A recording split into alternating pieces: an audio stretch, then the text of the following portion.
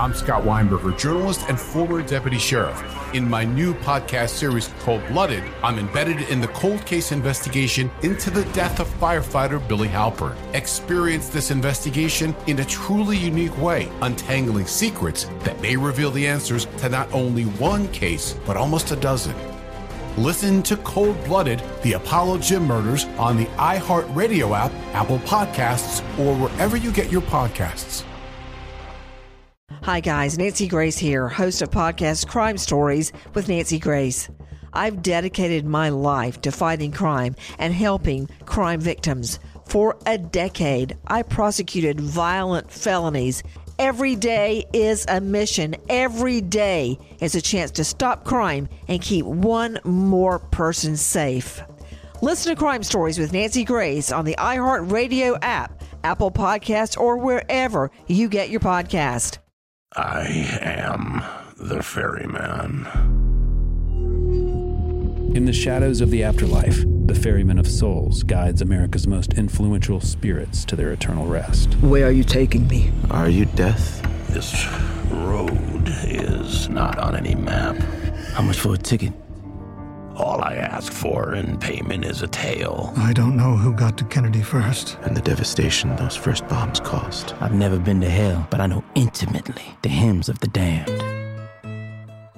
Binge this season of The Passage now. Listen on the iHeartRadio app, Apple Podcasts, or wherever you listen to podcasts.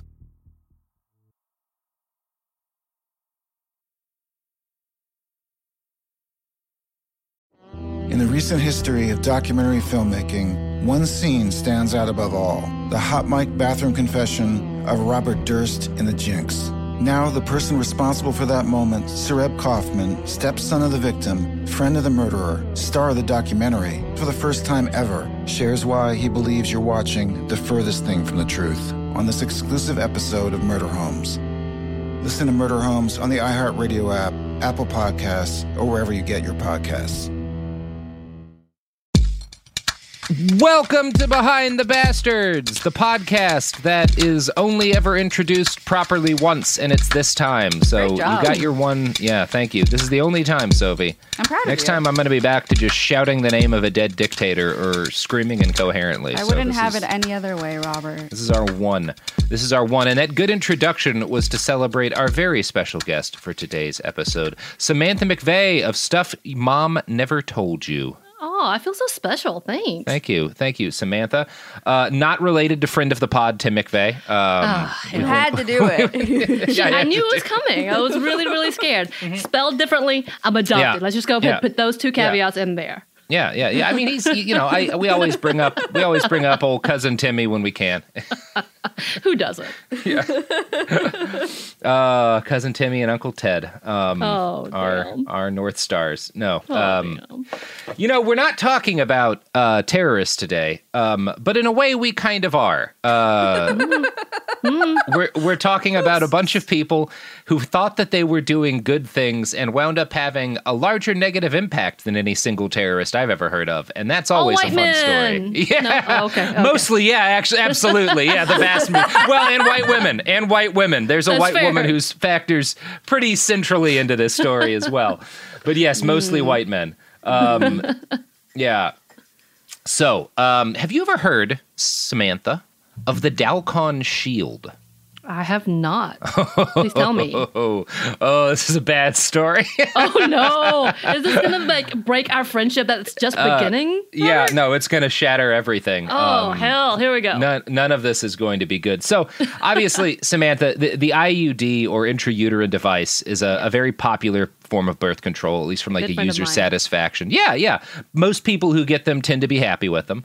Gynecologists emphasize that the devices are extremely safe and effective. And in fact, by some counts, the basic idea behind an IUD, which is a device you insert into the uterus in order to stop pregnancy from happening, goes back. It could go back as far as 1,000 years. People have been doing versions of this for a long time. Can I just say, I'm so excited that you have me on for this episode. Oh, yeah. I don't know if it could be more fitting. Sophie, good job. Robert, great job. Sophie nailed it on this one. All I did was read about a horrible, horrible tragedy for 3 days. Yay! So obviously, modern IUDs tend to be hormone-based, which works better with the caveat that it can cause some health issues. The Mirena would be the best modern example of that. There's currently a big class action lawsuit brewing against Bayer Pharmaceuticals. The device has kind of a nasty tendency to perforate the uterus of its wearer, which keep that in mind. We'll be talking more about that in a minute. Yeah, there's also issues with the synthetic hormone the Mirena releases, progestin. There's another set of lawsuits that argues this can cause idiopathic intracranial hypertension and basically things that mimic tumors, which has happened to someone pretty close to me. And yeah, it's messed up, but also still kind of being litigated. We don't know exactly that it's the IUD that caused it, but obviously, any kind of medical device, there's issues. And I don't think, it's possible Bayer's culpable to some extent in, hiding aspects of it, but it's also possible that they did nothing wrong and that just when you have a device out like this that's hormonal over the course of years, you start to realize their side effects. That's a pretty normal part of medicine. There's always at least 5% or less chance that you hear that extra warning. Yeah, exactly. So I don't I certainly, whatever is actually happening with the Mirena, we don't really know the full extent or the full case of it yet. And it doesn't seem like a case where people were just going off whole hog and doing something they knew were going to hurt people. The story of the Dalkon Shield is a very different tale. This might be one of the darkest stories in the history of contraception. Also, it sounds like a sci-fi name for a bad weapon. Mm-hmm. Yeah, it sounds kind of like a spaceship, actually. Yeah. I expect it to be on Star Trek. Someone tell me. Yeah, I think it'd be a Romulan vessel, maybe. Yeah. Okay, that went way farther than I thought. Maybe Cardassian. Yeah. But yeah. Samantha and I went, what? Yeah, there was a moment of pause. Yeah. What have I got myself into? Okay, keep going. So the first modern IUD was invented in 1909 by a German guy. It was made out of silkworm gut, and it was not very popular. Jesus Christ. Probably not hard to see why. I don't know that it was a bad IUD, but silkworm gut doesn't seem like something you would want to put in your body. I don't know. Ernst Grafenberg, who was another German, invented the ring IUD not long after. Grafenberg is the namesake for the G-spot. And as a result, he was very unpopular in Nazi Germany, because he was focused on the fact that women could feel pleasure and on stopping. Dare you? Yeah.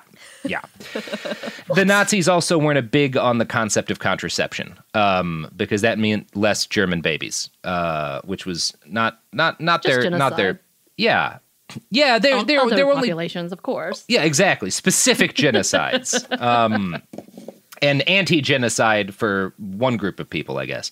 So, not that probably shouldn't even go down that road. Wrong show? Okay. Relatively decent IUDs started being invented in the early 60s, and the devices gained rapid popularity among people with uteruses and a desire to avoid getting babies in said uteruses. Uteri? I don't know. This state of affairs... Uteri?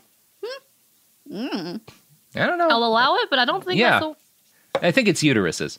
I've never had to say the plural. So this state of affairs continued until 1971 when a pharmaceutical giant named A.H. Robbins debuted the Dalkon Shield. The Dalkon Shield featured a revolutionary design. And what's a bad revolution? They're all pretty great. Imagine a bad revolution. It was not. It's not a good revolution. It looks like. Yeah. I'm trying to picture one. Keep going. Yeah. I'm trying to get this word picture in my head so I can follow along. I'm going to actually suggest Sophie finds a picture and sends it to you while I describe it. Most people will describe it as looking like a crab. I actually think it looks more like a trilobite. It's a tiny piece of plastic with 5 spiky legs, and the legs are meant to stop it from coming free once it's inside of you. But it kind of looks like the trilobite. The silhouette of a trilobite. You look at it and it immediately looks like something that shouldn't be inside a person. Okay, so I'm thinking of the Matrix, that thing that comes out of his stomach. Yeah, that's what I'm absolutely. Right yes, now. It does look like the thing that comes out of Neo's stomach in the Matrix. You're going to be so sad when I send this in a second. Oh, no. I don't have a uterus, but as soon as I saw it, I was like, that should not be in a person. Oh, no. It crawled and it is going to eat up your body through it looks like uterus. A monster. Okay. Fantastic. Yeah. Everybody loves that story. Honestly, it looks as much like a space invader as it does like a crab. So yeah, the legs were kind of meant to hook in place inside of your uterus, and it also had a string, which was how it could be removed later. And we'll talk more about the string later. Like, obviously, a lot of IUDs have strings. They tend to do them differently than the Dalkon Shield did, for a very good reason. Did you just open the image because you just made a face? Oh. Yeah. What do you think of that? That looks like a shoehorn with tentacles. Like an old school shoehorn with tentacles. What is happening? We can debate on what it looks like, but it definitely looks like something that should not go in a person. I think right. That is a misplaced keychain. Yeah. That is not what you put inside yourself. It does look like a keychain. You don't put that in yourself unless you're really bored. I mean, if that's your thing, you do you, but... Yeah, I mean, I'm not, no shame, but like, if that is your thing, you're probably going to the doctor. You need to see a doctor immediately. Yeah. So, as I stated, the legs were kind of meant to hook it in place inside of your uterus. It had a string. And most importantly, for what's going to come next, the Shield was invented by two male doctors, Hugh Davis and Erwin Lerner. Davis was the gynecologist, and he was a major opponent of the pill, which was new at the time, and at the time had a lot of problems. There'd just been like a big congressional trial over it because it had been, the companies selling it had misrepresented the side effects. And I think they made, it's better now, but obviously there's still side effects to the pill. So there was a big backlash against the pill because the companies that had been selling had been like, this thing, it's just consequence-free birth control, and it absolutely is not. And so there was a big backlash against the pill. And Davis, this gynecologist who makes the Dalkon Shield, is both like, doesn't like the pill and also sees an opportunity in the backlash against it. And so he and this guy Lerner form a company called the Dalkon Company, and they start marketing their shield as an alternative to the pill without any side effects, unlike the pill, which had side effects. Let me guess that's factually incorrect. Yeah, it didn't wind up being true. So I just really am hung on the fact that it's called the Shield in itself. Like the naming of it all together, the whole thing. I mean, to be fair, it kind of looks like a shield, I guess. It does kind of look like a shield. Yeah. It looks like, shoehorn, keychain, weird cooking shield, utensil. Crab shield, keychain shield. Yeah. Horrible. Horrible. Definitely horrible. So the pharmaceutical giant A.H. Robbins, though, buys into Dalkon's marketing scheme and purchases the shields because they want the rights to sell it and manufacture it and stuff. And they launch an unprecedented ad blitz, the biggest ad campaign that had ever preceded a contraceptive's release onto the market in the United States, is launched by A.H. Robbins to sell the Dalkon Shield. And I'm going to quote from the Embryo Project now to talk about that. In 1971, the A.H. Robbins Company, producers of the cough medicine Robitussin, bought the device from Davis and put it on the market. The A.H. Robbins Company began selling the shields in the U.S. and Puerto Rico and launched a large marketing campaign for the device. The campaign emphasized the safety of the IUD compared to traditional contraceptive pills. According to reporter Robert Thomas, prior to government regulation of birth control, many Americans were concerned with the safety of birth control pills and sought safer alternatives. The manufacturers of the Dalkon Shield capitalized on that, claiming that the device was safer than existing methods of birth control. So that's, kind of including the pull-out method? Yeah. Okay, I'm just playing. That's the safest method, obviously. The only method with no consequences is the pull-out method. Works 100% of the time as long as you pull out fast enough. Behind the Bastards is sponsored by the pull-out method. Robert. I'm glad to be a part of this. You know what? Not the worst fake sponsor we've had, Samantha. To be completely well, the pull-out honest. method is heavily sponsored by Raytheon. Raytheon, the more kids you have accidentally, the more targets we have for missiles. Hey. Yeah, sorry. So good. You're so good at this. Robert, losing his job slowly. No, the ad reads alone, fake or real. Yeah. Enough said. I buy it. I don't know what it was. I just can't stop advertising. So, the big ad blitz comes out, and the Shield's inventors, the guys who actually made the Dalkon Shield, had conducted an internal study before they sold it to A.H. Robbins, and their study showed that the device had a failure rate of about 1.1%, and other IUDs on the market had a failure rate of 2 to 3%, so they advertised of 99% effective, better than all the other IUDs. That was another big part of their claim to fame. It was billed as completely safe, reliable, and consequence-free. And since it was mostly plastic, it was made in the same factory as Chapstick, another A.H. Robbins product. It retailed for $4.35, which made it one of the most affordable methods of long-term birth control on the market. So that all sounds fine. 1.1% failure rate, cheap, affordable, made with the chapstick people. I'm just wondering how do they give the chapsticks that help you to lube that up with chapstick to try to stick it in yourself? Yeah, with chapstick, you get a discount if you use if they let you use a chapstick. It's a package deal.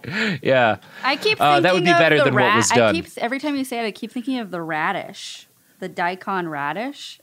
Oh, the daikon radish. Yes. Yeah, and like it kind of has sprouts like that. Yeah, it would be a safer method of birth control than the Dalcon Shield for sure.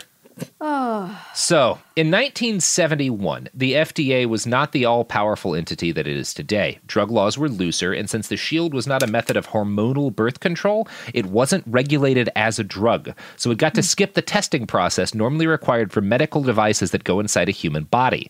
And it kind of turns out, unfortunately, that giant pharmaceutical company A.H. Robbins lied to everybody about a number of, minor things. For example, they lied about the rate at which the device worked because the first study into the Shield's efficacy was flawed. It had been done by 2 scientists over a period of 8 months with just a handful of people being tested. Did they do with 2 people and be like, oh, you didn't get pregnant in 3 months. We're good. Yeah, it was a tiny number of people and it was a short period of time. And further study wasn't required by the FDA, so A.H. Robbins just didn't do any further study. Every time you say his name, I do think of like a Bond villain. Like every time you say his name. A.H. Robbins or Davis? Yeah, no, Robbins. Like I don't know why. Yeah. It's like H.H. Holmes. Like it's like, yep, there it is. Yeah, A.H. Robbins winds up racking up a body count similar to H.H. Holmes, actually. Oh, no. Yeah, throughout the course of the story. Yeah, so A.H. Robbins, like these 2 scientists who invent this thing, study a couple of dozen people over a few months and are like, this is the failure rate. And A.H. Robbins sells it to millions of people without doing any further research on it because they don't have to. And companies don't do anything they don't have to. And this is a problem because the first year's sales suggest the failure rate was actually something like 5.5%. Which makes it twice what other products on the market were. And it would wind up actually being much higher than that. So they pretty immediately know that it fails a lot more often than their advertising, but they don't change their advertisements because that helps them make money. Now, A.H. Robbins, yeah, of course. A.H. Robbins also chose to keep on the DL the fact that the Shield contained copper salts. Those were an active ingredient in the Dalcon Shield. No big. Because if they told people about that, then it would have to be regulated as a drug, and they would have had to go through FDA testing. So they just lied, Just slightly. Just finish the book a little bit, just a little bit. Mm-hmm. Why would you, This is a very dangerous grift. Yeah, it's getting dangerouser. To obscure the fact that it included medical, like it did include drugs, without technically lying, salespeople were instructed to tell clients that the Dalcon Shield contained a confidential blending of ingredients. Because if you say it's confidential, magic ingredients, you don't got to say anybody. It's like a secret ingredient. It's the family recipe. And please tell me these people came around, these salespeople, with like briefcases to show off their dynamic keychain monsters. Oh, yeah. No, I've actually seen some of the packaging for that. Yes. If anybody's got a Dalcon Shield at home, we would love a couple. Yeah. Anybody? So, in 3 years, more than 2.2 million Dalcon Shields were sold in the United States, making it the top-selling IUD in the nation throughout the early 1970s. A.H. Robbins and the device's inventors pocketed massive amounts of money, and all was well. Except all was not well. That was a lie. Because the pharmaceutical giant knew from the beginning that things were horribly wrong with the Dalcon Shield. And I'm going to quote here from a contemporary write-up in Mother Jones. Only a few months after the Dalcon Shield went on sale in 1971, reports of adverse reactions began pouring into the headquarters of the manufacturer, A.H. Robbins. There were cases of pelvic inflammatory disease, an infection of the uterus that can require weeks of bed rest and antibiotic treatment, septicemia, blood poisoning, pregnancies resulting from spontaneous abortions, ectopic tubal pregnancies, and perforations of the uterus. In a number of cases, the damage was so severe as to require a hysterectomy. There were even medical reports of Dalcon Shields ripping their way through the walls of the uterus and being found floating free in the abdominal cavity, far from the uterus. So, that's not ideal.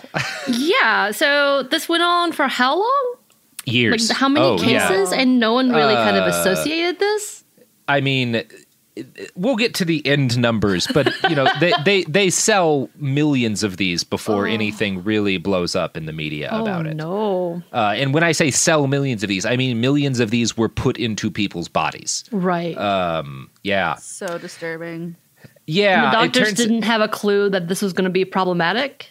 Well, no, some of them did, actually. There were doctors who noticed the shield's flaws almost immediately. And Planned Parenthood advocates of Arizona made this note in a write-up. Quote, "Not everyone who laid eyes on the Dalkon shield got a warm and fuzzy feeling from it. Those feet gave many people the heebie-jeebies. Dorothy Lansing, an OBGYN from Pennsylvania, derided the shield in 1974, calling it a veritable instrument of torture, a gruesome-looking little device with vicious spikes that made removal very difficult for the doctor and painful for the user. She refused to offer shields to her patients."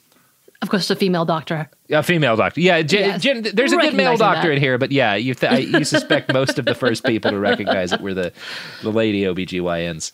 Now, those vicious spikes were not the worst part of the shield's design, unfortunately. That would be the string. So like I said, most IEDs have a string attached to them. It makes it easier to remove. Normally, those strings are made out of a very particular kind of material that cannot transfer bacteria, right? Because the uterus is sterile, right? Let me guess, keep they it that way. didn't use that material. No, Did they use dental floss? They use nylon. Which is like they use nylon wrapped in a sheath that deteriorated inside the body, and the string was knotted at each end, and so not sealed. Erwin Lerner, who was the Dalkon Company's president, thought that the knot would be enough to keep bacteria from getting into the string, and it was not. And there were warnings. Do they know how body works? Yeah, there were a lot of people did. A lot of people warned them that this knot, bacteria will get inside it, will travel up the string into the uterus, and they said, that's never going to happen. It's fine. They'll never notice. It's fine. We'd have to change the product, and that'll cost money.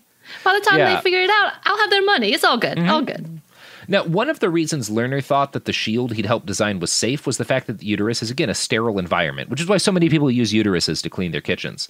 Unfortunately, yeah, of course. Yeah, it's just the right tool for the job. Gets the stains out. Yeah, it gets nature's bleach. Just saying.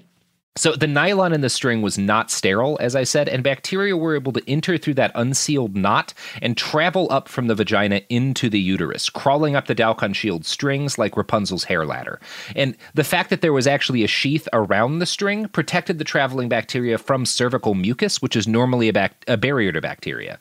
So that Planned Parenthood write-up I found described the string on the Dalkon shield as a bacterial expressway. In other words, they couldn't have designed a better device to transfer dangerous bacteria into the womb if they had tried. It's made for that. Yeah. They really upgraded themselves. They're like, watch this. Hold my beer. Yeah. Germs, viruses, hold my beer. Yeah. No, we made you guys your own little road. And it's just for women. We love you so much. Yeah. Yeah. So one of the first publicized failures of the Dalkon shield came in 1973 when the device had already been inserted into nearly 2 million women.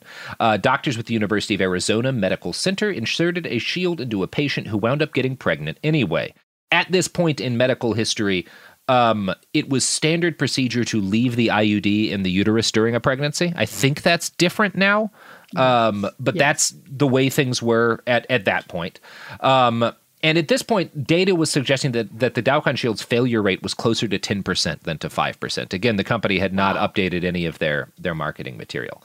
Now, unfortunately, this patient who got pregnant on the shield, the bacteria highway thing in the string introduced a bunch of deadly bacteria into her womb, and she started presenting with flu-like symptoms, and 3 days later, she miscarried her 19-week-old fetus and died from a massive bacterial infection. Horrible. Yeah. So the head of obstetrics at the medical center where that woman died was an OBGYN named Dr. Donald Christian. He began screaming as loud as he could to anyone who would listen about the dangers of the Dalkon shield. So we do have one good male doctor who was like, what the fuck? This is clearly a problem. Right. Yeah, and he took this on as a crusade. He started talking to gynecologists and obstetricians around the country and gathering hundreds and hundreds of stories of Dalkon Shield users who had been injured or killed by massive bacterial infections that started in their uteruses. By the spring of 1973, he felt he had enough data to bring to the FDA. Christian's goal was to get them to suspend sales and use of the Dalkon Shield until further research could be done. But, being history's greatest monsters and also a bunch of cowards without the stones to assault my mountaintop compound, the FDA waffled. Enraged and dismayed, Dr. Christian wrote a book-length study into the shield titled Maternal Deaths Associated with an Intrauterine Device. He wasn't great at titling, but he did the work. It's to the point. Yeah. His study focused on 4 deaths and 6 life-threatening infections suffered by Shield users. Wow. Now, while he was working on his manuscript, other doctors and women's health advocates grew more and more aware of the Shield's flaws. By 1974, 17 deaths had been traced directly to the device, and the actual number was probably significantly higher. I think at least 24 we know now. I was going to say, total. How many people were told this is not the reason? It's because of your fault, your negligence. You did this wrong. You did this to your body. You're dirty and you got sick. Yeah. Which is essentially what happens to women or those who have uteruses in general. Get told, it's your fault. You did this wrong. Sorry. Yep.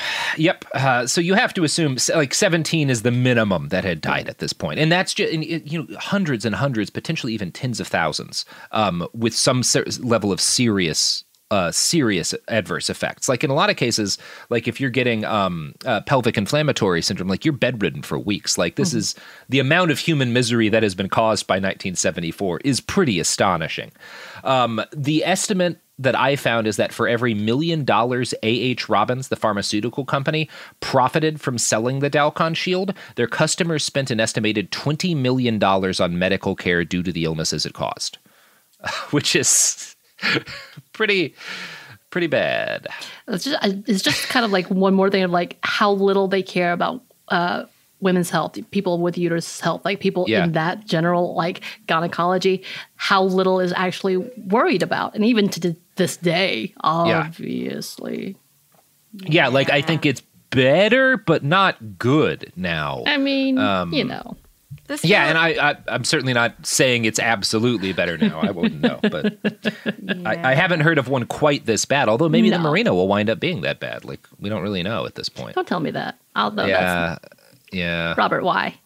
I thought we were going to be friends. I think people should look into that. There's some absolutely. some interesting lawsuits happening now. I know a lot of people who have them and have great experiences with them, but it does concern me a bit. Those numbers are still astonishing and things that are being figured out. Not the best. Not the best. And this is just so blatantly horrible. Right. Like you're talking by 1974, when it's mostly still on the market, tens of thousands of women have been hospitalized because of their Dalkon Shields. Like we're not talking about, 1% of people or whatever are going to have a negative response, and that's a problem. But it's like within this is a sizable chunk of the people who get the Dalkon Shield inserted have health consequences as a result of it. Right, because we're not just talking about death. We're talking about all of the problematic issues that comes with it. Miscarriages, ectopic pregnancies, which are nightmares. And for those who, are wanting children and loss of children and all of these things, it's just such a heartbreaking thing. Well, especially you have a lot of women who wanted children, who got pregnant or who wanted children at some point but didn't want them now, got the Dalkon Shield, and because of complications had their uteruses removed. Right. It's just a real bummer. I'm going to quote from Mother Jones again. The Dalkon Shield was turning out to be far more dangerous than any other IUD already on the market. Later research in Canada and Germany showed that microscopic defects helped account for the shield's ability to slice into the uterine wall. Physicians found insertion was difficult. Patients found it almost unbearable. As early as February 1971, a physician wrote to A.H. Robbins in reference to the insertion of the Dalkon Shield. I have found the procedure to be the most traumatic manipulation ever perpetrated on womanhood, and I have inserted thousands of other varieties. Why would they keep doing this? Like, what is causing them not to stop? It's like, I tried. It didn't go in quite well. We just kept pushing. It's fine. They're fine. They screamed a little bit. Everything's fine. I think these doctors are stopping. Like, I think the doctors who are complaining, do it a few times and have a horror, realize that it's bad on everyone. and then say like, well, I'm not going to do this anymore. But I wonder how many doctors just kept pushing and be like, suck it up, which by the way, women do hear today about some procedures and being told you're not really in pain. You're making the shit up. So I can't imagine them when they're like, suck it up.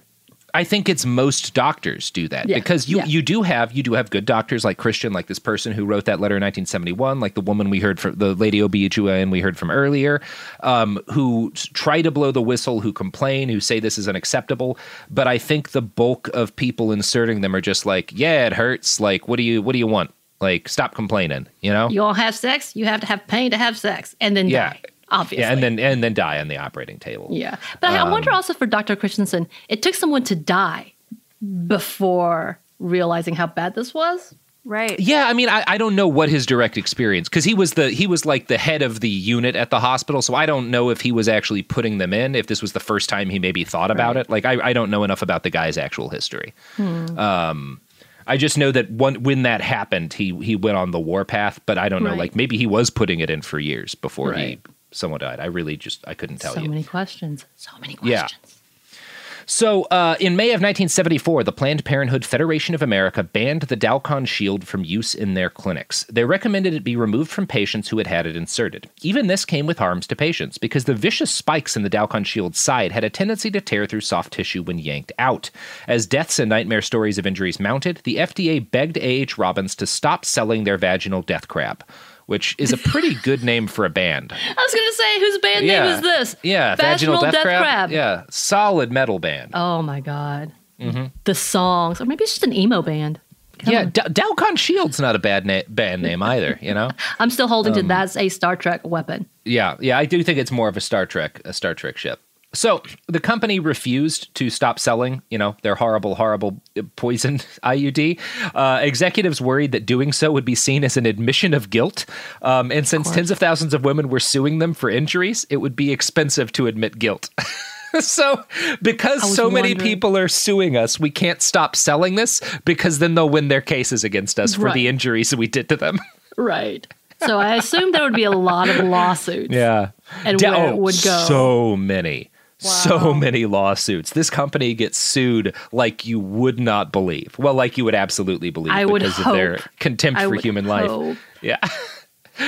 So A.H. Robbins' lawyers took the tack that the shield was no more dangerous than any other IUD. They argued that all the pelvic inflammatory disease cases tied to the shield had actually nothing to do with it. The company's spokesman, Thomas Poe, told press, "They have their experts, we have ours." Which is a very capitalism thing to say. Yes, yeah, well, we got our own experts. You say this, but let me bring my people who have no degree in this, but they're going to be really loud about it. Yeah, it's that oil industry shit where it's like, we got scientists too, and we pay them to say the opposite of what you're saying, but louder. On better media. Despite all of this, by the end of 1974, the Dalkon Shield was effectively off the market. They kind of just quietly stopped selling it after a while. More than 2.5 million, they stopped selling it in the U.S. after a while. More on that later.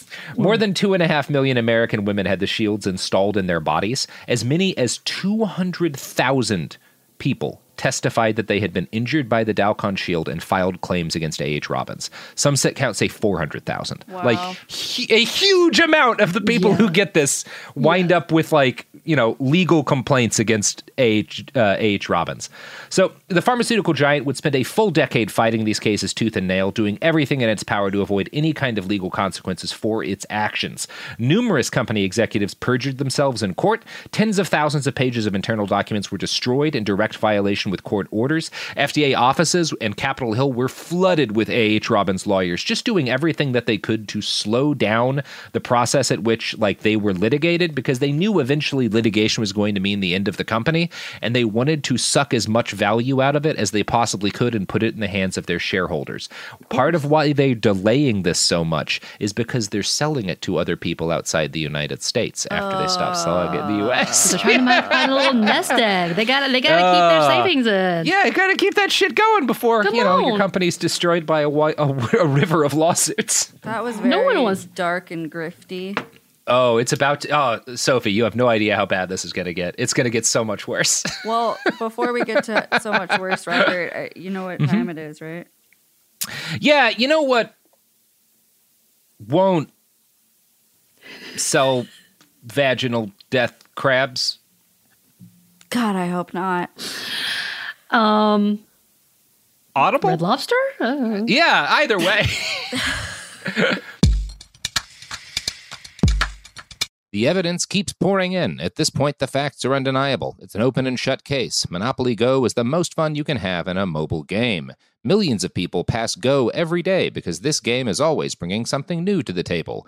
Countless crazy tournaments you can join with your friends as partners or teams. Constantly changing challenges like money sprees or treasure hunts that keep it fresh with new wild mini-games. Timed events offering bonuses like massive multipliers or rent frenzies to help you get huge rewards. And there's so many rewards to discover. Rare stickers you can trade with friends to complete albums, delightful emojis to taunt people with when you raid their riches, unique playing pieces, and so much more. The verdict is in with Monopoly Go. There's something new to discover every time you play. So don't miss out. Go download it now for free on the App Store and Google Play. I'm Scott Weinberger, journalist and former deputy sheriff. In my new podcast series, Cold Blooded, The Apollo Gym Murders, I'm embedded in the cold case investigation into the death of firefighter Billy Halpern. It's just a shame, that they took him from us. Experience this investigation in a truly unique way, knocking on doors, uncovering new evidence, including the DNA of a potential killer. My name is Danny Smith. I'm a detective with Miramar Police Department. This is Scott Weinberger. We're actually reopening an old case, and your name came up. Untangling secrets that may reveal the answers to not only one murder, but almost a dozen. I thought they were going to kill me, so I kept my mouth shut and I didn't say anything. All these years, I didn't say anything. Listen to Cold Blooded, The Apollo Gym Murders on the iHeartRadio app, Apple Podcasts, or wherever you get your podcasts. Are you ready to fight back against crime? Hi guys, Nancy Grace here, host of podcast Crime Stories with Nancy Grace. I've dedicated my life to fighting crime and helping crime victims. For a decade, I prosecuted violent felonies, personally investigating, prosecuting, and covering literally thousands of cases. It's so easy to think it will never happen to me or my family, but that is simply not true.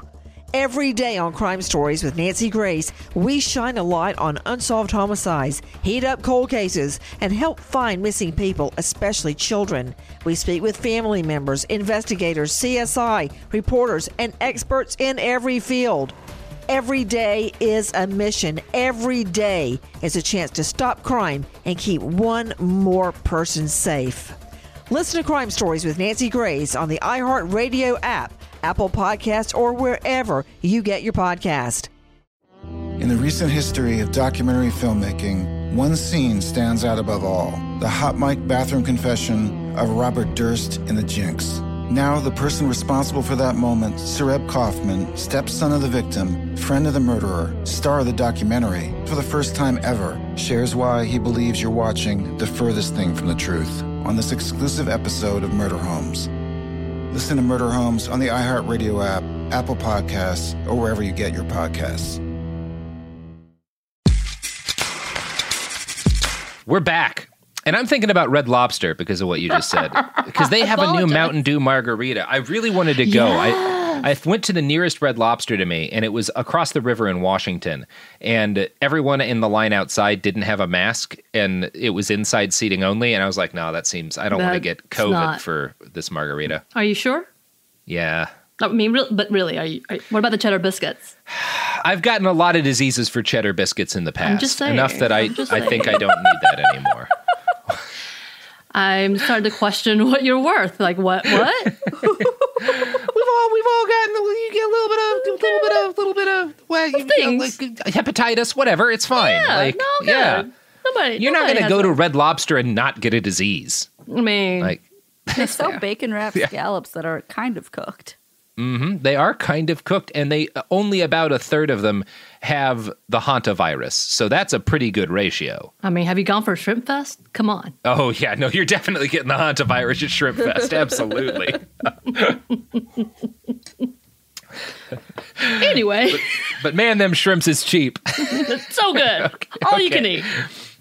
So in the end, the law did come for A.H. Robbins. In 1984, Judge Miles W. Lord ruled against the company and in favor of its hundreds of thousands of victims. Again, they're being sued in court by more than like 250,000 people at this point, which is, if that many people are suing you, you're in the wrong. Like, I don't even need to hear about the case. Oh, 250,000 people are suing you? Okay. Like, come on, that's only like 5% of the population. Come on. Yeah. You shouldn't be allowed in society anymore, maybe. It's fine. It's fine. Everything's fine. So some of those victims were in the courtroom while Judge Lord read his judgment, and many of them wept openly as he read this to the company's top executives. It is not enough to say, I did not know. It was not me. Look elsewhere. Time and time again, each of you has used this kind of argument in refusing to acknowledge your responsibility and in pretending to the world that the chief officers and the directors of your gigantic multinational corporation have no responsibility for the company's acts and omissions. Under your direction, your company has in fact continued to allow women, tens of thousands of them, to wear this device, a deadly depth charge in their wombs, ready to explode at any time. This is corporate irresponsibility at its meanest. Pretty There's good. So many good band names in there. Yeah. Deadly there are vaginal depth charge. Come on. Yeah. I want to know where that conviction is today, because I feel like we do not hold, obviously, and I know you know of all people, enough heads of corporations irresponsible for these things. And they didn't then. Like, the company was destroyed, which is good. Better than, like, what's happening to Purdue, you know, for starting the opiate crisis. Mm-hmm. But they didn't. None of these guys went to prison, and they should have. Yeah. Yeah. You put 20 of these guys in prison, maybe we wouldn't have had an opiate crisis, because maybe Purdue would have been like, oh, shit, there's still A.H. Robin guys doing time for the vaginal depth charges. Like, I don't know. I feel like those are narcissists who really believe they're the ones who can get away with it, so it really doesn't matter. Maybe. I say we still give it a shot and throw them in prison. Yeah. I'm not opposed to that. Don't get me wrong. Yeah. So, now the company was set up to start a multi-million dollars, and eventually I think it was a multi-billion-dollar program to remove the shields from women and pay them for their pain and injuries. Of the more than 400,000 lawsuits filed against the company, 9,500 were litigated or settled, and a lot of those were aggregating like thousands of cases together, obviously, because you get that many people suing and you start like lumping them into class actions and stuff. Right. The company was forced to declare bankruptcy in 1985, and it collapsed under the weight of so many judgments. By 1986, an estimated 100,000 American women still had Dalcon shields in their bodies. I was going to say it took that long. Wow. Yeah. The catastrophic and extremely public failure of the Dalcon shield nearly killed the IUD itself. By 1986, only one brand of IUD was still on the market in the United States. In the 1970s, nearly 10% of U.S. women who used contraception used an IUD. Today, that number is less than 1%. It's around 1%. And it's generally agreed that the main reason for the collapse in popularity of the IUD was the Dalcon shield, that it cratered people. Because obviously, like, you hear that story, like, you're not going to get one of those. You already get the horror story of the, floating IUD. Which does happen, it does. In European nations, most of which never imported the shield, IUDs remained popular, and the U.S. still has the lowest rate of IUD use of any Western nation. According to the Guttmacher Institute, quote, the public health need for more widespread use of the IUD is revealed in one simple statistic. 53% of unintended pregnancies in the United States are the result of contraceptive failure or misuse. Because the IUD is almost impossible to misuse and is far less likely to fail than the pill, the condom, or the injectable, a national increase in IUD use that comes at the expense of such methods would reduce the number of unintended pregnancies. If some women choose the IUD instead of relying on natural birth control methods or chance, the number of unintended pregnancies should also decline. An industry-sponsored survey of 7,000 U.S. women conducted in 1999 revealed that many current IUD users had switched from the condom, the pill, or withdrawal. So again, pretty significant consequences to this outside of the suffering of the people who have it implanted in them. There's God knows how many millions at this point of unintended pregnancies have occurred as a result of this thing. Which it's just the amount of human shrapnel caused by A.H. Robbins is pretty astonishing. And you add that to the couple of dozen people we know died, the hundreds of thousands of people who were injured and rendered infertile. And A.H. Robbins and the Dalcon Company make a pretty solid bastard. But we're actually just scraping the start of this story. Samantha. I don't like your use of barely scraping. gotten started. Yeah, scraping. Yeah. Between the word slicing and scraping and this is a slicey, scrapey kind of day. Thing you said, Bacteria Expressway. Bacterial Expressway. Yeah, which is another good band name. This is a great episode for that. That is a punk band. Oh yeah, I saw Bacterial Expressway open for Uterine Depth Charge back in '98. So good.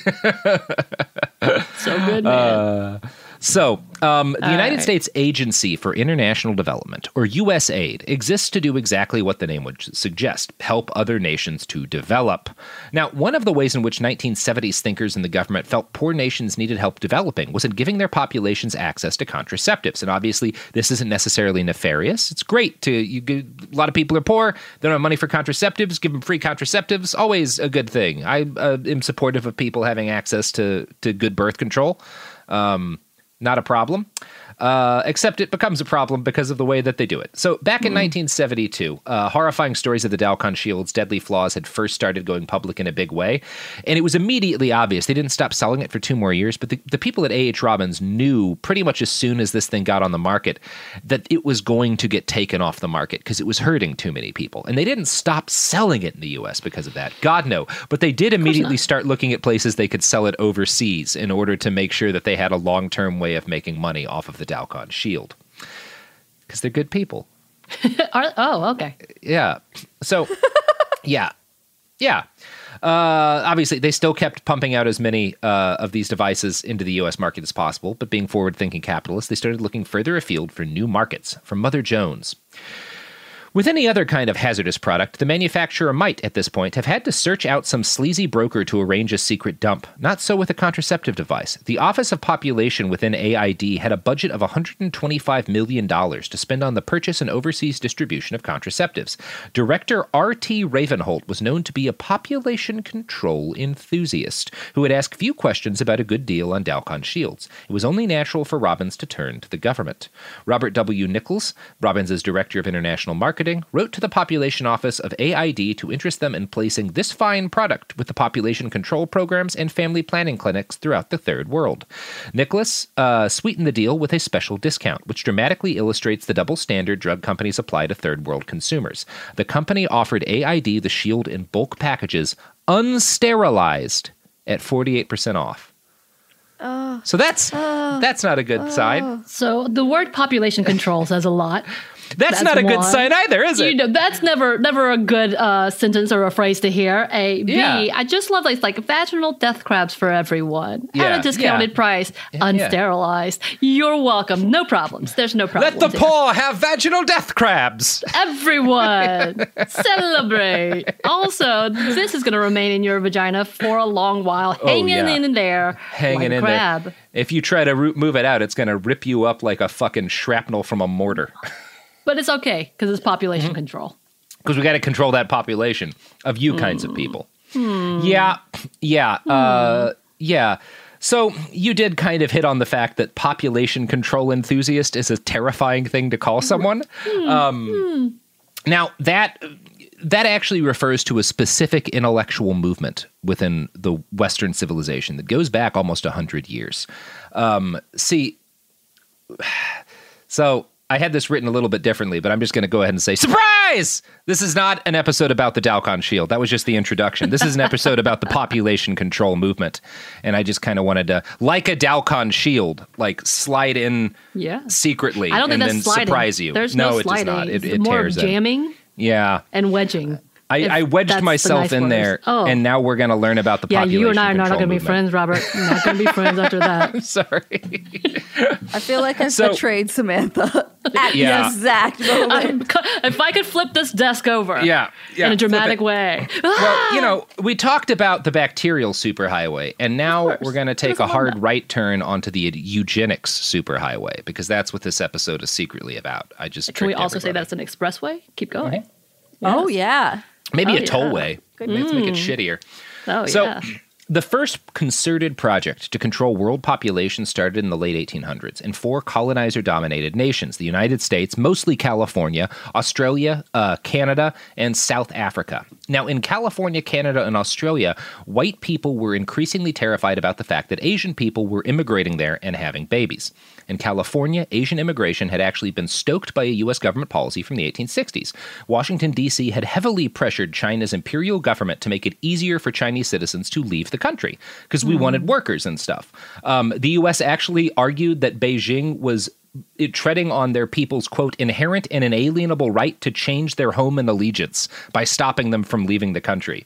So keep that in mind. The U.S. government argued that restricting people from leaving China for the U.S. was a violation of their inherent and inalienable right to change their home and allegiance. The only time you'll hear that from the United States government ever. I was going to say, this is such a hard left from what we know. Well, yeah, because that's one where it's like, I'm totally on board with the United States there. People do have an inherent right to change their home and allegiance. What? How dare you? Yeah. They don't stick with that for long. From an article in the Journal of Past and Present by the Oxford University Press, quote, disgruntled workers in California attacked Asian immigrants and in 1877 began political mobilization, much to the alarm of East Coast elites. Writing for the North American Review the following year, MJD sought to justify anti-Chinese attacks. Immigration was not just another form of international trade, he insisted, and the frugal Chinese worker was not just another labor-saving machine. Migration was a biological process. Centuries of overpopulation in places like India and China had produced people able to subsist on wages that would starve Europeans. Facing such competition, whites would fail to reproduce. Dire consequences would therefore ensue should they withdraw the intelligence of artificial selection from the environment and leave the battle to the chances of natural selection. So, that's pretty racist. Wow. I mean, it's fitting with the current administration, so go ahead, I guess. Yeah, I mean, we're really a blast to the past there. But yeah, that's the argument there. That's why, so initially the government's like forcing the Chinese government to let more people come here because we need the workers. But then like white people feel like they're getting undercut and so pressure the government to stop Chinese people from coming into the country. Like that's the basic way that things go in the late 1800s. Mm-hmm. So that same year, 1877, there started to come out, because you know how the way that like all culture really flows. This is one of the things, I say this a couple of times, that Andrew Breitbart got right. Politics is downhill of culture, right? So what starts happening in the culture in the late 1800s that leads to all of these like Chinese exclusion acts and stuff is this flood of novels and short stories that are like trying to warn white people of an invasion of Europe and the United States. Like that's this big thing that starts happening in the media right now. So you've got like this mix of like, you know, people who are, I guess their modern equivalent would be the guys writing for the Atlantic, you know, like Connor Friedersdorf, and then, you know, people like Steve Bannon, like writing like racist fiction about how Chinese people are going to, it's white genocide shit, right? Like it's always been the same fear. I was like, are you talking about today, right? Yeah, it's changed a lot. Right. Yeah. Okay, keep going. Yeah.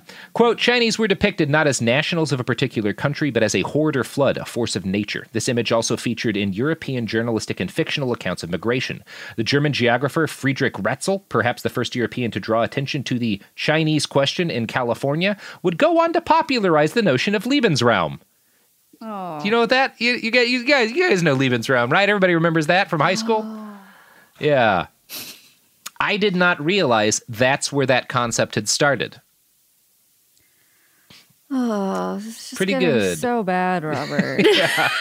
It gets really bad. I'm waiting for the big, I want the big finale. Let's keep going. Yeah, that's coming. We got to build up a bit. So, obviously, the term Lebensraum was one of Hitler's chief talking points. The literal meaning of the term is living space. Hitler pointed to the U.S., which had genocided its way into possession of a vast continent, and argued that Germany deserves that kind of space too. But the actual term Lebensraum had originated in California from these Europeans and like American white people who were seeing Chinese people immigrate and being like, they're crowding us out. Like that's actually where it started. Historian Matthew Connolly notes, it suggested, the word Lebensraum suggested that biological processes of growth and movement underlay politics and were more fundamental than mere political borders. So Lebensraum wasn't just a matter of physical space. In fact, it wasn't mostly a matter of physical space because California is still empty today. Most of California, nobody fucking lives in. Like as big as Los Angeles is, like it's a huge landmass. So is like the whole continent. Like these people who started using this term weren't actually short on space. Living space meant more directly physical or not physical, but philosophical space for white people and white culture and white genes to spread. That's really what. Yeah, exactly. Yeah. So, yeah. On a ground level, anti-Asian sentiment in this period was driven by working class white people who were angry that Chinese immigrants were undercutting their wages and taking jobs. But on the loftier philosophical level that politics kind of flows downstream from, it was a question of the survival of the white race. Now, then as now, white supremacist ideologues were happy to take advantage of poor white resentment over economic trouble and turn this into a boiling race hatred. In 1885, all this race baiting boiled over into a series of mass expulsions of Chinese immigrants all across the West Coast. Further inland, there were even murders and straight-up massacres. There were ethnic cleansings in California of Chinese communities.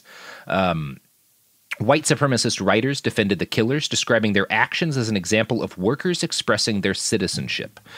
The expulsions and the violence were positively compared to anti-Jewish pogroms in Europe, as both Jews and Chinese immigrants were depicted by racists as, quote, disease-carrying cosmopolitans who excelled in economic competition.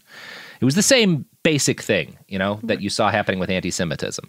I'm not going to lie. It's just kind of like, are we doing this again today? Except we sure are. Like Chinese immigrants. It's like, this is too familiar. Yeah.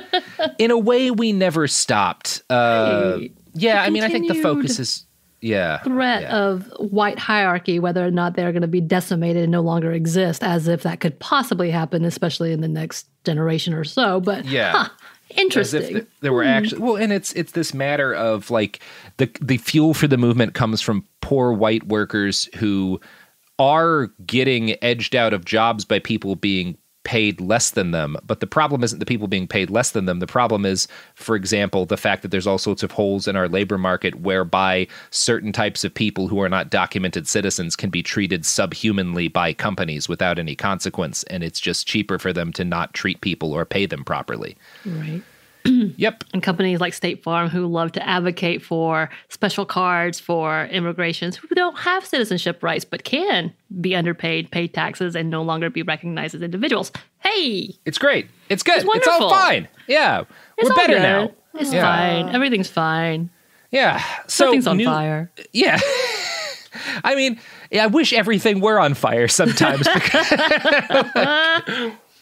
Do you know what is most likely not on fire? This is my worst way. You know what I wouldn't set on fire, Samantha? There we go.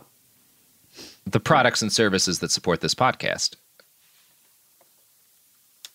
That would be biting the dog that feeds me.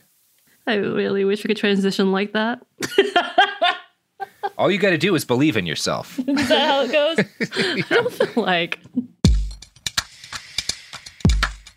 The evidence keeps pouring in. At this point, the facts are undeniable. It's an open and shut case. Monopoly Go is the most fun you can have in a mobile game. Millions of people pass Go every day because this game is always bringing something new to the table. Countless crazy tournaments you can join with your friends as partners or teams. Constantly changing challenges like money sprees or treasure hunts that keep it fresh with new wild mini-games. Timed events offering bonuses like massive multipliers or rent frenzies to help you get huge rewards. And there's so many rewards to discover. Rare stickers you can trade with friends to complete albums, delightful emojis to taunt people with when you raid their riches, unique playing pieces, and so much more. The verdict is in with Monopoly Go. There's something new to discover every time you play. So don't miss out. Go download it now for free on the App Store and Google Play. I'm Scott Weinberger, journalist and former deputy sheriff. In my new podcast series, Cold Blooded, The Apollo Gym Murders, I'm embedded in the cold case investigation into the death of firefighter Billy Halpern. It's just a shame, that they took him from us. Experience this investigation in a truly unique way, knocking on doors, uncovering new evidence, including the DNA of a potential killer. My name is Danny Smith. I'm a detective with Miramar Police Department. This is Scott Weinberger. We're actually reopening an old case, and your name came up. Untangling secrets that may reveal the answers to not only one murder, but almost a dozen.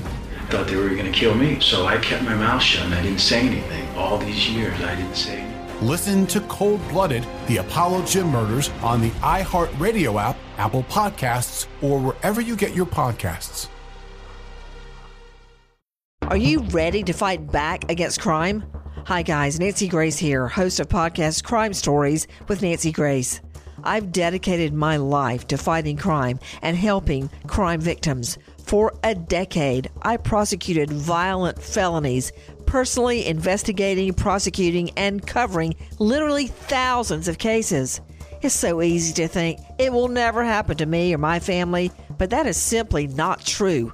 Every day on Crime Stories with Nancy Grace, we shine a light on unsolved homicides, heat up cold cases, and help find missing people, especially children. We speak with family members, investigators, CSI, reporters, and experts in every field. Every day is a mission. Every day is a chance to stop crime and keep one more person safe.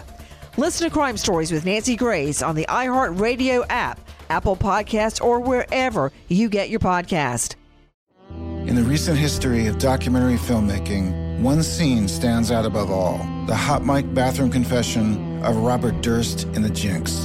Now, the person responsible for that moment, Sareb Kaufman, stepson of the victim, friend of the murderer, star of the documentary, for the first time ever, shares why he believes you're watching the furthest thing from the truth on this exclusive episode of Murder Homes.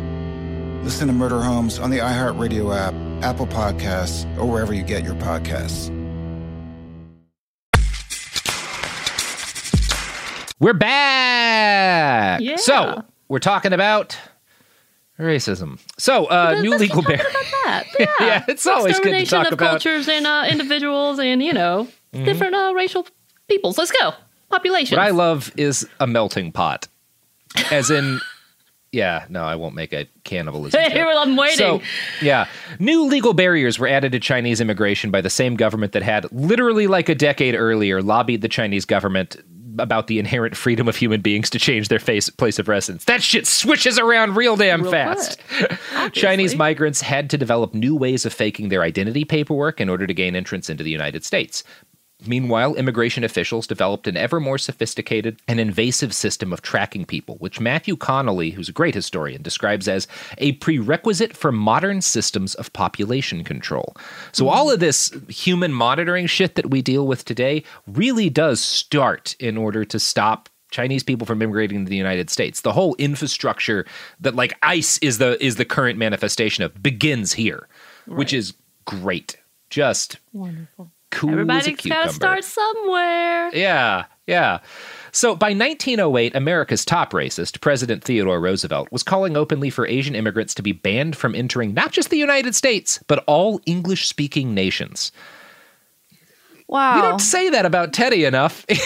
Yeah. We just talk about the parks he made, but no, yeah, he tried to ban every Asian person from English-speaking nations. Smart. Pretty cool.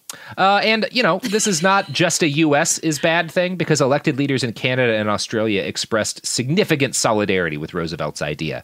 White folks everywhere. Unite. Yeah, get on them. Solidarity, so buddies. So cute. Yeah. That's my favorite rom-com. Let's go. Yeah.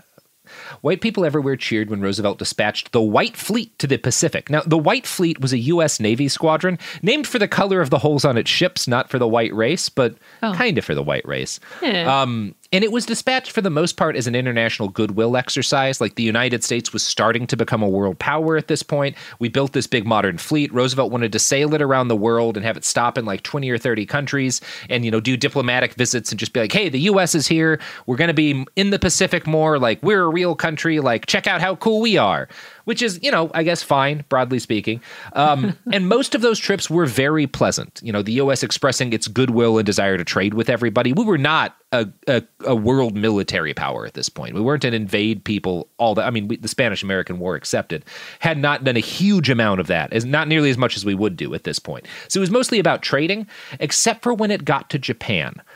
Because Roosevelt had sent it to Japan to threaten the Japanese government to stop them from sending letting Japanese people come over to the United States.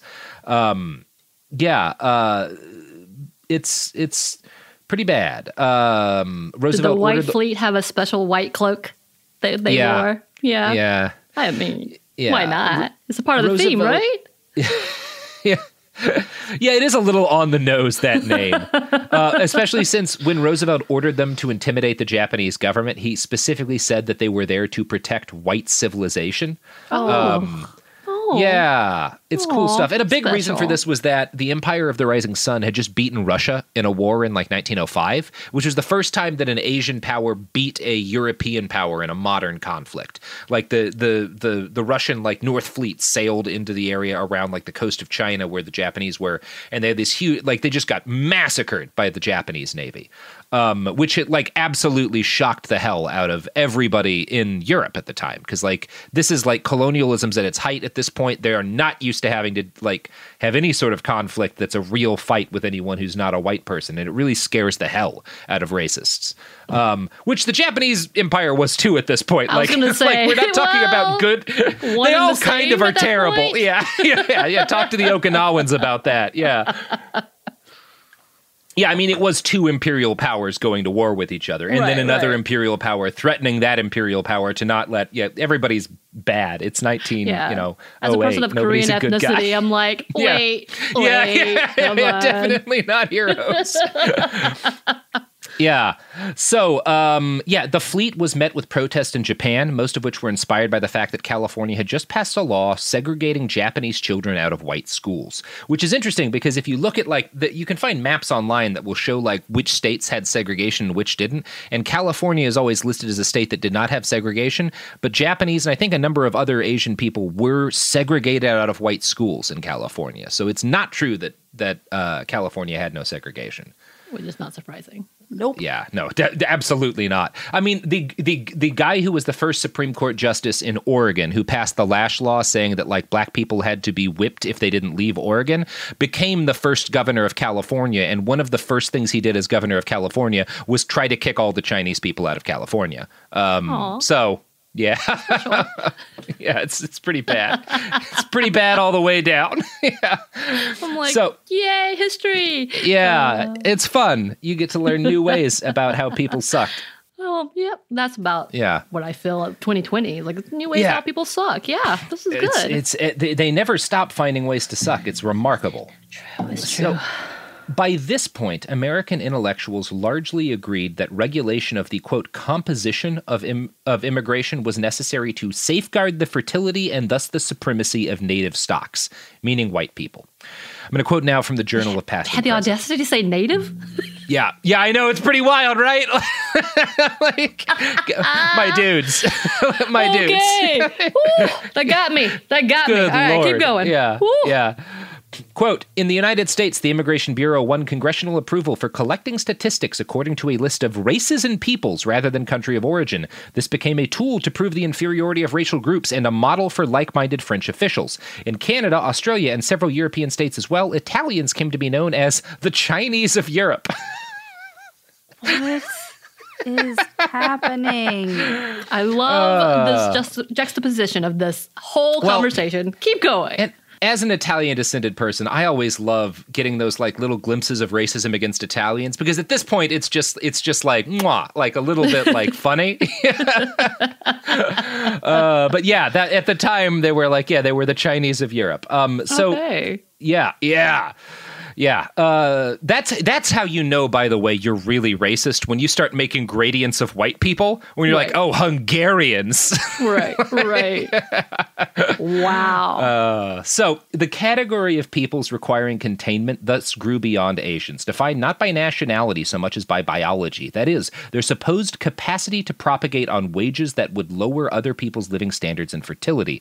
Though Roosevelt failed to coordinate exclusionary measures, researchers and activists saw them as the beginning of a de facto policy of global population control. In 1912, the sociologist Edward Ellsworth Ross, from whom Roosevelt had borrowed the idea of race suicide, which is again the genesis of the white genocide myth.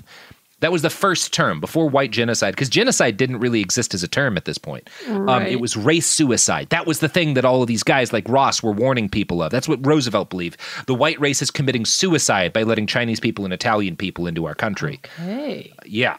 Talk about dramatic. Yeah, like these guys are all fucking drama queens. Absolutely. Yeah.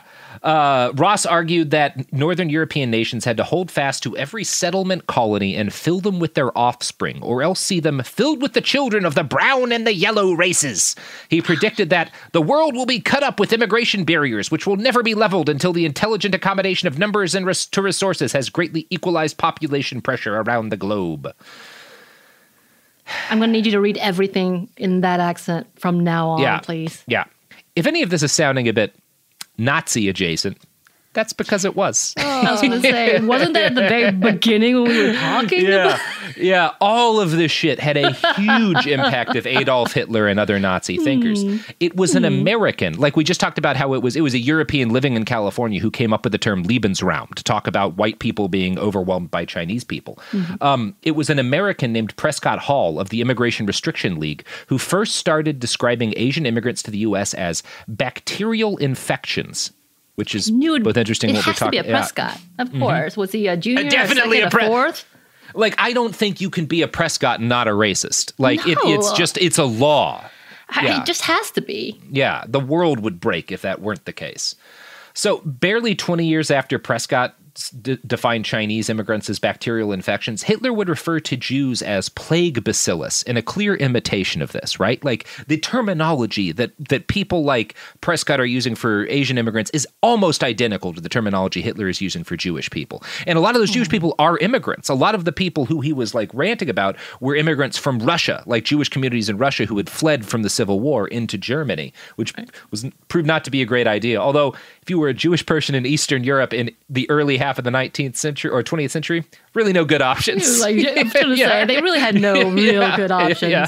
You're kind of fucked no matter what happens. Get to the UK if you can, but you still might wind up in a concentration camp, which happened to thousands of Jewish people in the UK. Yes. We don't talk about that much either.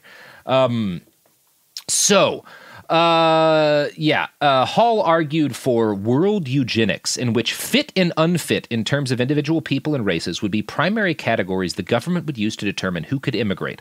Hall and many others like him, who very much dominated immigration policy in this period, saw the state as, in Connolly's words, merely a mechanism for controlling biological processes, whether through promoting the propagation of the fit or excluding and sterilizing the unfit. Remember, that's what the people running the United States government in the early part of the 20th century, and particularly immigration, but all throughout the government, see the U.S. government as a mechanism for controlling biological processes, promoting the propagation of the fit, and excluding or sterilizing the unfit. That's what the government does. Are we talking about Stephen Miller?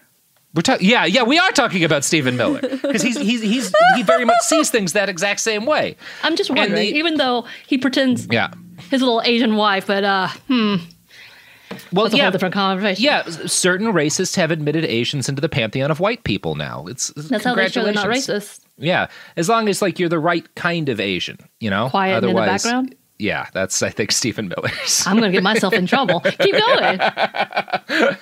So, now, I'm going to guess most people are broadly familiar with the eugenics movement in the United States. We'll do a deep dive on that at some point. What's important to talk about today is how the eugenics movement splintered off into the population control movement. Remember, we heard that term a bit earlier when we were talking about that guy Ravenholt from USAID, who was a population control enthusiast. All of this is trying to explain where population control comes from, because it's actually like a distinct, like school of intellectual thought. Very racist school of intellectual thought, but still a school of intellectual thought. So what we're going to talk about today is how the eugenics movement, splintered off into the population control movement, which wound up directing USAID policy until the 1980s and beyond. The process started when eugenicists realized that they had the most success in pushing their policies when they could find ways to make them appeal to the masses. Naked racism did not appeal to the masses because while most Americans were racist, they didn't like to think of themselves as racists, right? That's always been the key of racism in America, is saying you're not a racist. That's why, Blacks for Trump and stuff. It doesn't seem to be bothering a lot of people right now. I'm just saying. Well, but Trump has spent a lot of effort. You're correct. You're correct. Yes. As long as we can say, I have a friend of. Yeah, there's a reason Enrique Tarrio is the head of the Proud Boys, Right. Yeah.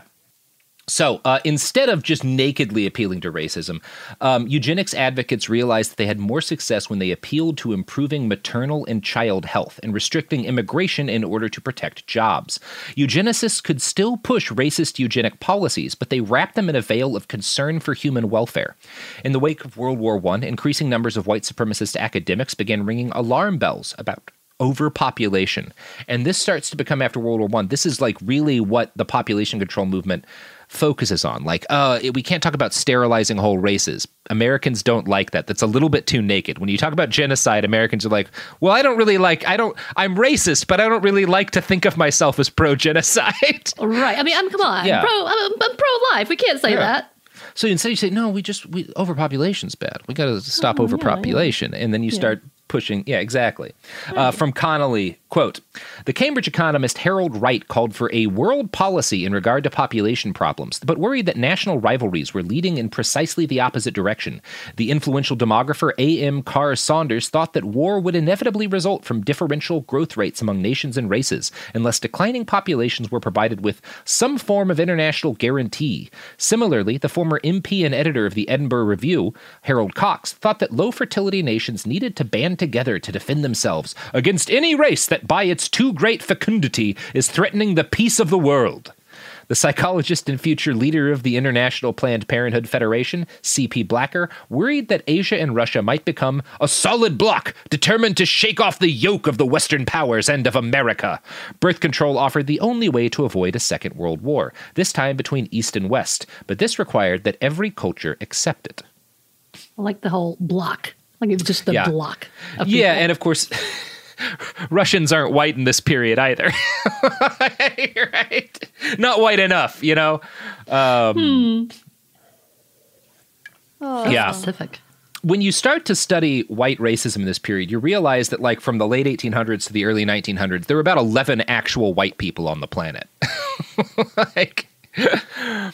It's just a really fancy club. You have to be really, really, really perfectly fit, right?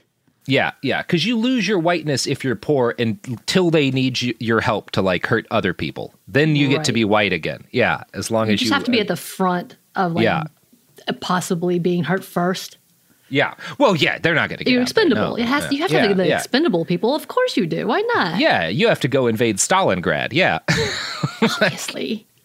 So in 1921, biologist Raymond Pearl addressed the International Eugenics Congress. Projecting our thought ahead for a moment to that time, at most a few centuries ahead, we perceive that the important question will then be, what kind of people are they to be who will then inherit the earth?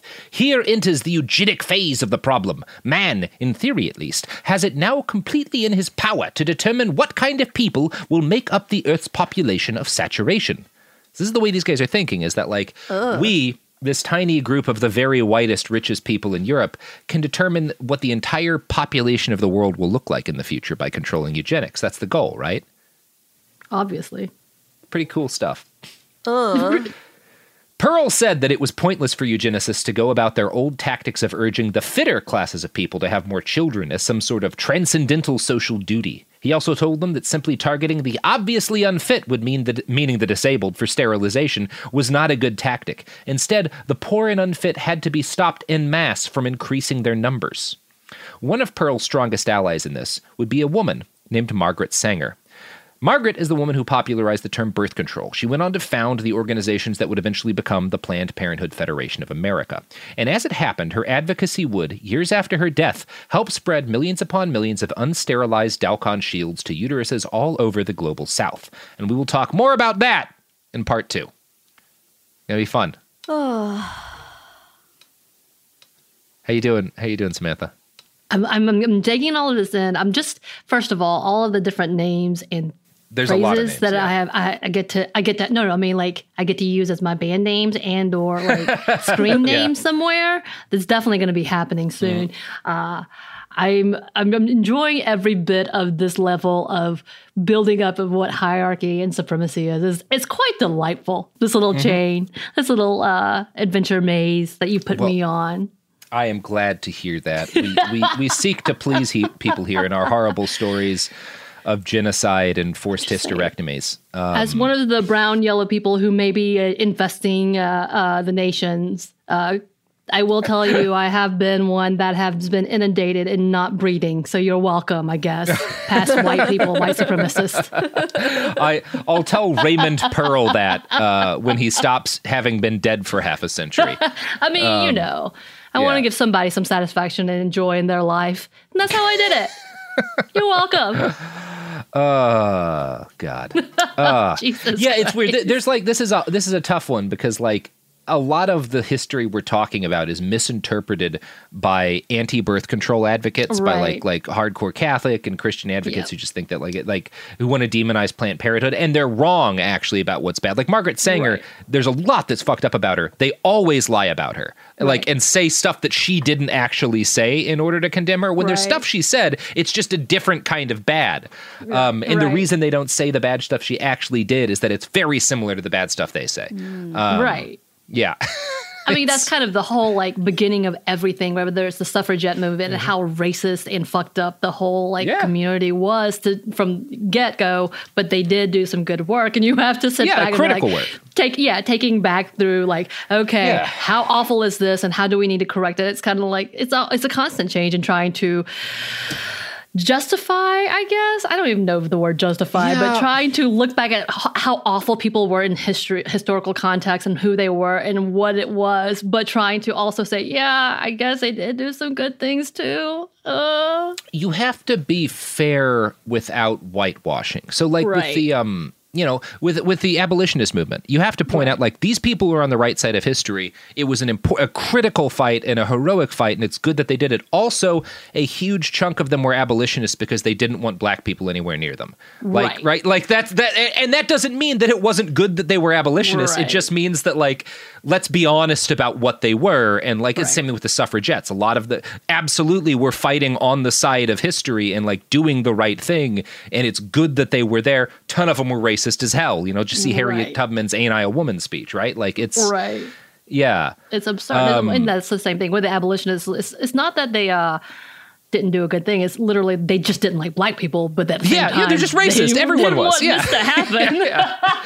Well, it's like you go back to the civil rights movement, and a number of the black men who were prominent in the civil rights movement were very misogynist, and that's so misogynist. People are never perfect or even all that great usually, but it doesn't what matters is the broad sweep of what they attempted to accomplish. You can't expect people to be perfect as long as they're fighting to make the world better.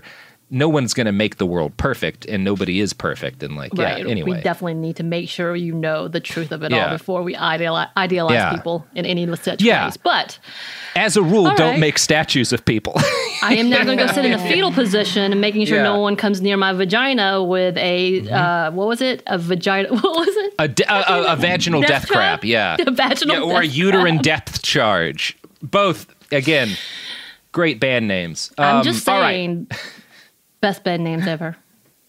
Samantha, you got any pluggables to plug before we roll out of part one? Well, if you guys want to find me on social media, I am under McVeigh Samantha on Twitter or Sam McVeigh at Instagram. You can see the pictures of my dogs because that's pretty much the only thing that hangs out with me now since we're in quarantine and never will leave.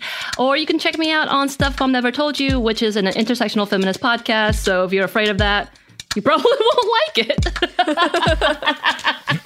But we're also with iHeart. Yeah. Check out Stuff Mom Never Told You on iHeart. Check out Samantha on the interwebnet.com. Send her your favorite band names. Send me your favorite band names. Start a band. And come back on Thursday to hear more about the population control movement, Margaret Sanger, and finally, the conclusion of our horrible story about the Dalcon Shield. All that and more coming up. I'm Scott Weinberger, journalist and former deputy sheriff. In my new podcast series called Blooded, I'm embedded in the cold case investigation into the death of firefighter Billy Halpern. Experience this investigation in a truly unique way, untangling secrets that may reveal the answers to not only one case, but almost a dozen. Listen to Cold Blooded, the Apollo Gym Murders on the iHeartRadio app, Apple Podcasts, or wherever you get your podcasts. I am the ferryman. In the shadows of the afterlife, the Ferryman of Souls guides America's most influential spirits to their eternal rest. Where are you taking me? Are you death? This road is not on any map. How much for a ticket? All I ask for in payment is a tale. I don't know who got to Kennedy first. And the devastation those first bombs caused. I've never been to hell, but I know intimately the hymns of the damned. Binge this season of The Passage now. Listen on the iHeartRadio app, Apple Podcasts, or wherever you listen to podcasts.